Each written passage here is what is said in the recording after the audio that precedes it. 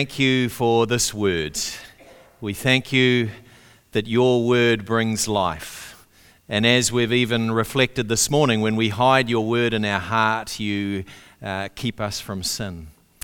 Lord, I pray now that by your Holy Spirit, you'll open our hearts to receive your word afresh, that you might bring life, that you might encourage us, that you might challenge us, that you might grow us, you might stretch us. Lord, that you would continue that good work that you have begun, that you would bring it to completion in us. So have your way in and through us this morning, we pray in Jesus' name. Amen. Grace permeates every character and every corner of this cosmos. Grace permeates every character and every corner of this cosmos. Now, the reason I can say that is because God's word tells us that he is everywhere, and God's word tells us that a central characteristic of who he is a God of grace. And we've been singing about that this morning. We've heard about it in this passage, and we're going to unfold that a little bit further this morning. You might have noticed on our notices, our electronic notices, we are beginning a new series next week. Next Sunday, we're going to start a new series in looking at the kingdom of God. We're going to jump back into the Gospels, and we're going to explore what the kingdom of God is. But this morning, we conclude our series in 1 Peter. For those of you who have joined us for the first day today, we've been journeying through 1 Peter over the last 4 months. And we're coming to a conclusion. We're coming to the last few verses this morning. Some of you, as I said last week, may be celebrating. Feel the end of the call to suffer is near. But Carlos, God bless him, this morning, he said, I'm quite sad, Stu. We're coming to the end of this wonderful series. And I'm a bit like Carlos. I've really enjoyed just what God's been showing to us as a church. We've very deliberately started our life together at Hope Church by unpacking 1 Peter. What does it mean to live in the context of this, as I'm saying, postmodern pagan world that we live in? So very similar to the world that 1 Peter lived in all those 1900 years ago. So grace permeates every character and every corner of this cosmos. But the trouble is, there are 3 things that mitigate against us experiencing that grace. The devil, our enemy, as Peter calls him, seeks to poison every expression of God's grace. The world that we live in struggles, John's Gospel tells us, to receive that grace. And Paul tells us in Romans that our flesh, even ourselves, we struggle to live in the truth of this grace, even if we might want to. So those 3 things, the devil, the world, and the flesh, mitigate against us experiencing God's grace in the fullness of how we might want to see it. Grace, that undeserved favor, where you experience freedom and joy, effortless joy in serving others and serving God, that beautiful experience of God's grace. Are you living in that this morning? Are you living in the gift of God's grace this morning? Or perhaps you're struggling to experience that beautiful joy, that beautiful freedom that God holds out to us in Christ. Well, these last few verses in 1 Peter give us a bit of a clue as to why it is we might struggle to live in the fullness of God's grace. So if you've got a Bible with you, turn with me now to the last chapter of 1 Peter, and I'm reading from verse 8. Be alert and of sober mind. Your enemy, the devil, prowls around like a roaring lion looking for someone to devour. Resist him, standing firm in the faith, because you know that the family of believers throughout the world is undergoing the same kind of suffering. You have an enemy, Peter is telling us. You have an enemy. His name is Diabolos, the devil. And he's roaring around, Peter is saying, looking for someone to devour. Peter says, stand firm, resist him. But before that, he says, wake up, be alert, be of sober mind. In other words, Peter is saying, don't be ignorant, don't be naive. You have an enemy, and his plan is to destroy you. Jesus very, very clearly articulates in John's Gospel what the mission of Diabolos, the devil, is. In John's Gospel, in chapter 8, Jesus said the following words. He said of the devil, "He is a murderer from the beginning, not holding to the truth, for there is no truth in him. When he lies, he speaks his native language, for he is a liar, the father of lies." He's a murderer. He doesn't hold to the truth, Jesus says. He's a liar. He is the father of lies. In other words, all lies come from this source. He is a murderer. He takes life. He takes human life. Whenever you see these sorts of legislation that are going through our parliament at the moment, whether it's euthanasia, whether it's abortion, you can be sure the fingerprints of Diabolos are all over that, because he is a murderer. He is the one who takes life when life should be given. Don't buy into the language that you might be hearing in our culture today. Some of these issues are health issues. No, when you are removing life, you are engaging and colluding with the work of the enemy. It was Bob Dylan who said, "Sometimes Satan comes as a man of peace." And that's so true. How often Satan comes as a man of peace in the corrupted language, where he uses language if it fits with his ultimate goal of taking life, of destroying life. So where you hear this language of it's a health issue or this kind of corrupted language, you can be sure this is not of God's. He is a murderer. He does not hold to the truth, Jesus says. The enemy of your soul does not hold to the truth. What it means to be a human, what it means to be a man, what it means to be a woman, what it means to be a family, what it means to be in marriage, what it means to be single. Diabolos sows confusion in all of these areas because he does not and will not hold to the truth. He is the enemy of your soul, Peter is saying. So issues of gender, sexuality, all of these where confusion is being sown in our culture today because the enemy of our souls does not hold to the truth. Even worse than that, Jesus says, he is a liar. He is an out-and-out liar, actively speaking falsehoods. Now, if you're casual with the truth, beware that you don't start colluding yourself in this very same ministry. To tell lies in politics has become commonplace. We're in danger of becoming so immune to the falsehoods that are being told in our public sphere. Jesus was scathing about liars. He warned the Pharisees, he warned the Jews who didn't believe him, and he said that their lies come from Diabolos, the devil, the father of the lies. I wonder what the biggest lie that the devil is telling us today, and he's telling many lies in our culture. I wonder what you think the biggest lie is that is being peddled today. Perhaps it's the lie that you have the right to end your life. Perhaps it's the lie that you can choose what your gender is. Perhaps it's the lie that human beings are in charge of this planet. Perhaps it's the lie that the accumulation of wealth will satisfy you. Perhaps it's the lie that the Warriors will make it into the top 8. No, that's absolutely not on the table, is it? What is the single biggest lie that the devil is telling this culture today? I want to suggest that the single biggest lie that the enemy is peddling today is that human beings have no purpose. Now, that lie has been peddled for many, many generations, that human beings are here of accidents, that human beings have no inherent transcendent purpose or meaning in life. And you don't have to spend too long in public spheres, in public education to know that's what's being taught and that's what's being encouraged. Stephen Hawking put it bluntly when he said the following. He said, "The human race is just a chemical scum on a moderate-sized planet orbiting around a very average star in the outer suburb of one among 100 billion galaxies."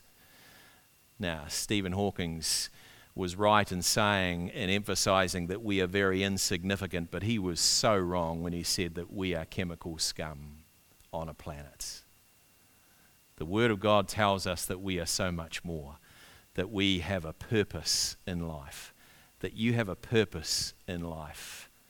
And yet the enemy of your soul, the devil, Diabolos, would want you to believe that you are here by accident and there is no inherent purpose. Don't believe the enemy of your soul. This week I met with an Anglican minister in this town who shared about a story he had. Another minister in this town had given him a poster to put up publicising an event in a public sphere. I think it was in one of the libraries in town. And on this poster it said it was story time by a transgender person called Morning Star for the children of Dunedin. Story time by a transgender person, and their name was called Morning Star. Now, if you know anything about your scriptures, if you know anything about the book of Revelation, you will know when you see something like that written, expected to be put in public, how far the idolatry of our culture has gone. We have an enemy of our souls who comes to murder. He does not stand for the truth. He is the father of all lies.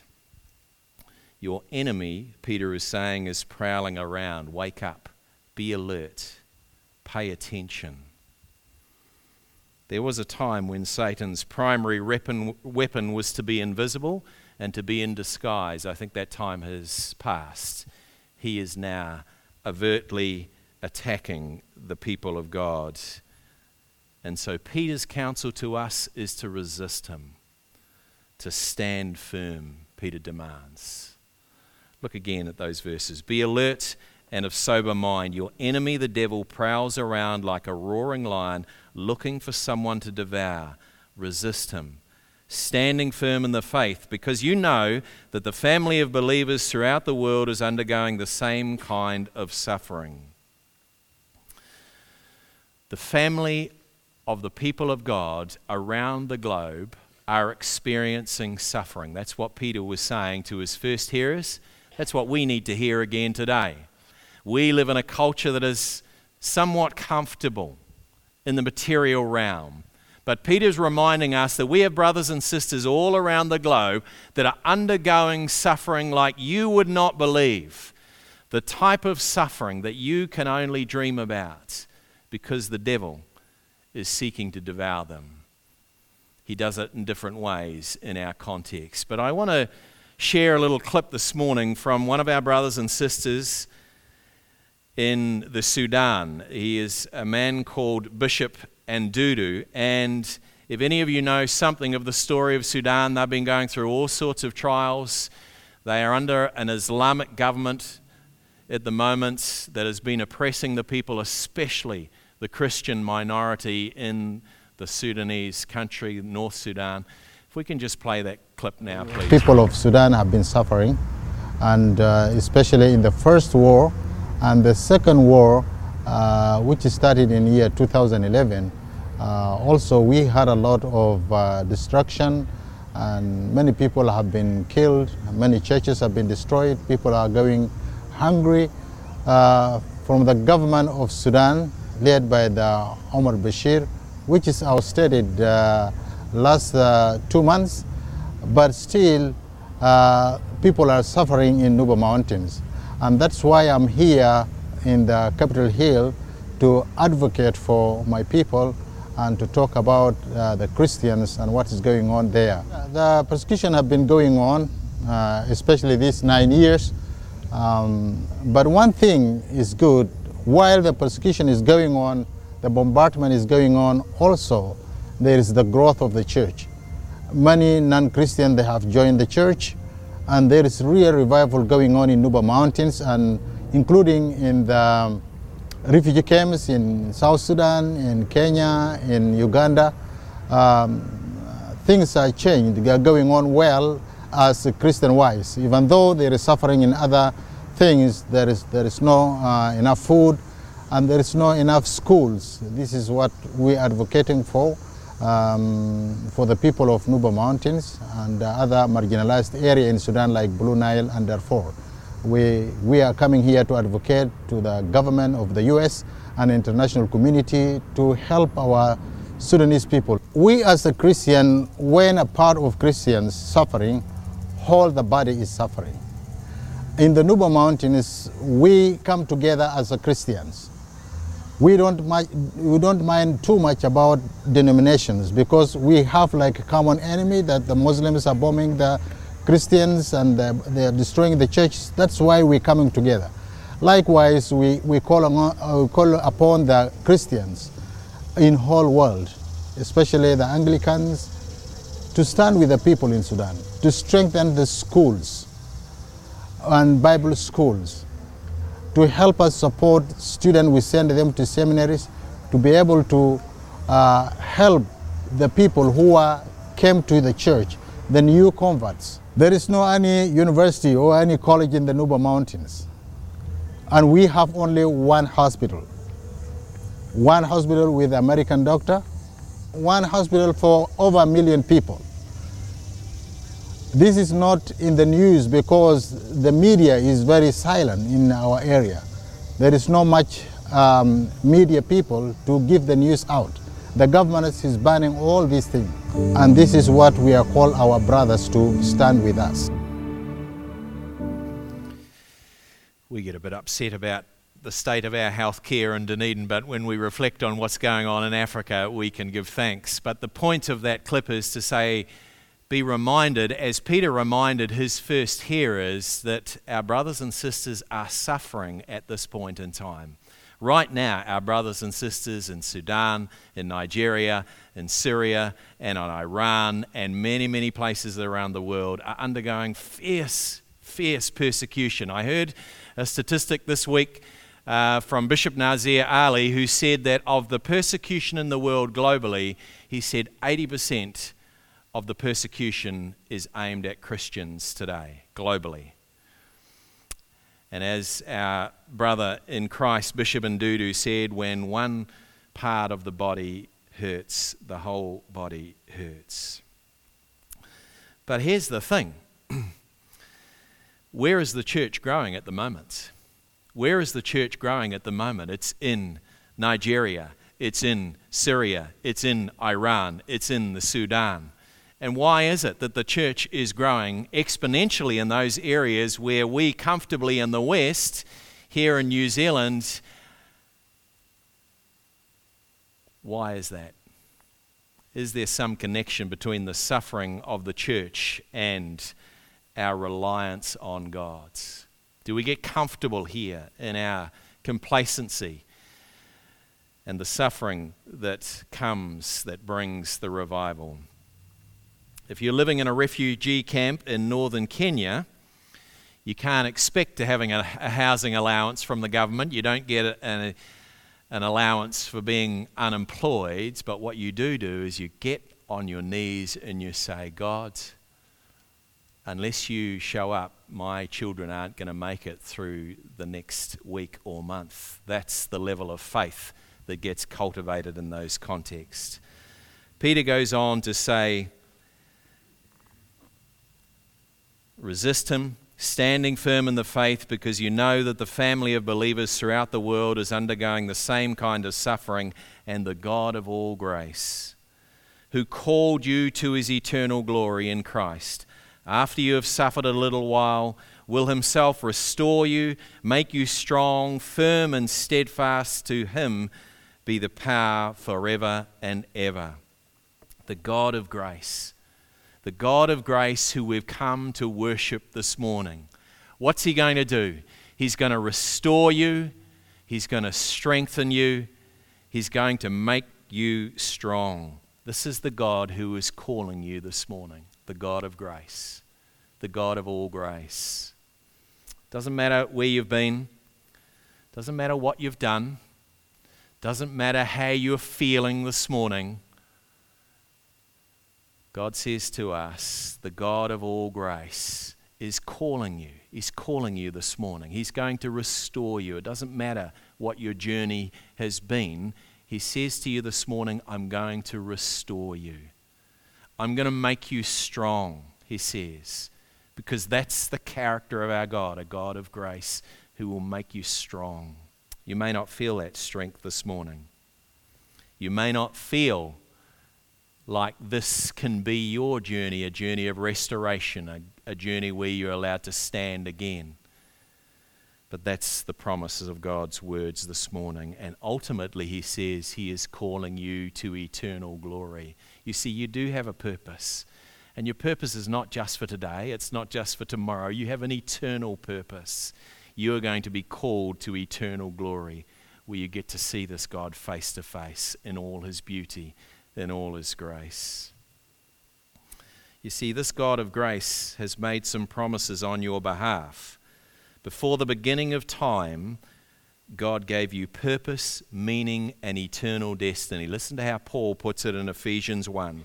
He says, in him, Christ, we were also chosen, having been predestined according to the plan of him who works out everything in conformity with the purpose of his will, in order that we, who were the first to put our hope in Christ, might be for the praise of his glory. You've been given this God-given purpose. Don't let the devil rob you of that purpose. The God of grace has lavished his love on you, Paul says. In him, he goes on to say, we have redemption through his blood, the forgiveness of sins in accordance with the riches of God's grace. Right now, when you turn back to God, you have redemption, freedom. That's what that word means. God wants to give you freedom from the enemy's lies. You have forgiveness of sins. Your past is washed clean. And he gives you a new life, a purpose to live for. That's what the God of grace is offering to us this morning. An eternal destiny to be with God face to face. People, Peter is saying to us, we need to wake up, not to be ignorant. We need to be alert, of sober minds. The devil is real and he will destroy you unless we turn to God, the God of grace, who will restore us, who will make us strong, even if we feel completely weak and powerless right now. There was a singer back in the 1970s and 80s. His name was Rich Mullins, and like some singers, some musicians, he was a fairly long-haired hipster sort of a guy. I know one or two of those around. But he wrote a few songs. Some of you might be familiar with those songs. One was called Our God is an Awesome God. Does anybody remember that old classic? Yeah. This was the writer of that song, Rich Mullins. He was an alternative kind of a musician. He grew up in a Quaker household, but he wrote some amazingly anointed songs. One of my favorites is a song called I Stand, and it picks up on this verse here. And I'm going to read a few verses from that song. He says the following. So if I stand, let me stand on the promise that you will pull me through. And if I can't, let me fall on the grace that first brought me to you. And if I sing, let me sing for the joy that has been born in me these songs. And if I weep, let it be as a man who is longing for his home. If I stand, let me stand on the promise of God. You don't stand on your strength. You don't stand on your abilities. You don't stand on your giftings or your good looks. You stand on the promise of God. And then Mullen says, but if I fall, let me fall into the grace that first called you. You see, there are some days where we just struggle to stand on our own strength. We struggle to stand and be true to what God is asking us to do. Even when we stumble or fall, we fall into God's grace. And then he says, if I weep, let it be as a man who is longing for his home. Peter's been reminding us over the last 4 months, this isn't our home. Our ultimate destiny is to be with God in the kingdom of God, ultimately in heaven. If I weep, let me weep as a man who is longing for home. Maybe that's you today. Maybe you want to stand, but you don't have the strength. Well, guess what? The strength is a gift from this God of grace who will allow you to stand, because that's the character of God's. Those promises began all the way back with Abraham, when God called Abraham, when God called Moses, when God called Israel, when God called Peter, and in the same way He's calling you. He's calling you to be restored, that you can stand with Him and stand in the truth of His grace, the true grace, as He puts it. In his final greetings, Peter says, "With the help of Silas, whom I regard as a faithful brother, I have written to you briefly, encouraging you and testifying that this is the true grace of God. Stand fast in it." Stand fast in the true grace of God. And all that's going on in our culture and all that's going on in your life right now, God's word to us is to stand fast in His grace, the true grace of God's. For the last 4 months, we've been journeying through this letter of the Apostle Peter's. He's been reminding us that we're living in foreign territory, that this isn't our ultimate home. He's been reminding us, and very clearly this morning, he's been reminding us that we are involved in a spiritual battle. Don't be naive, that you have an enemy of your soul who seeks to destroy you, who seeks to kill you, who doesn't want you to stand in the truth of God's grace. But praise God, He reminds us that when we humble ourselves, the God of grace will lift us up and place us on a firm foundation. I want to conclude by, as we've already had read to us, I want us to be reminded of Peter's first exhortation to the people back in chapter 1, and his exhortation to us this morning. Chapter 1, reading from verse 3. "Praise be to the God and Father of our Lord Jesus Christ. In His great mercy He has given us a new birth into a living hope through the resurrection of Jesus Christ from the dead." Why is our hope a living hope? Because it's based on a living Savior, the Lord Jesus Christ, who is risen from the dead. That's why we have a living hope. And into an inheritance that can never perish, spoil, or fade. This inheritance is kept in heaven for you, who through faith are shielded by God's power until the coming of the salvation that is ready to be revealed in the last time. In all this you greatly rejoice, though now for a little while you may have had to suffer grief in all kinds of trials. That may be your experience. You're experiencing suffering and trials right now. That's not to be unexpected for the follower of Christ, Peter is saying. But know this, God is with you in those trials. God is with you in that grief. God is with you in that suffering. These have come so that the proven genuineness of your faith, of greater worth than gold, which perishes even though refined by fire, may result in praise and glory and honor when Jesus Christ is revealed. This is the journey that you and I are on. Do you know the salvation today? Do you know the truth of this new birth today? Do you know this living hope today? Are you living your life in the truth of this living hope today? That a living Savior resides within you by His Spirit. Stand in the strength of this truth, not in the strength of your own abilities or your own strength. Stand in God's grace, and God will see you through. God will see us through. God is faithful to His promises.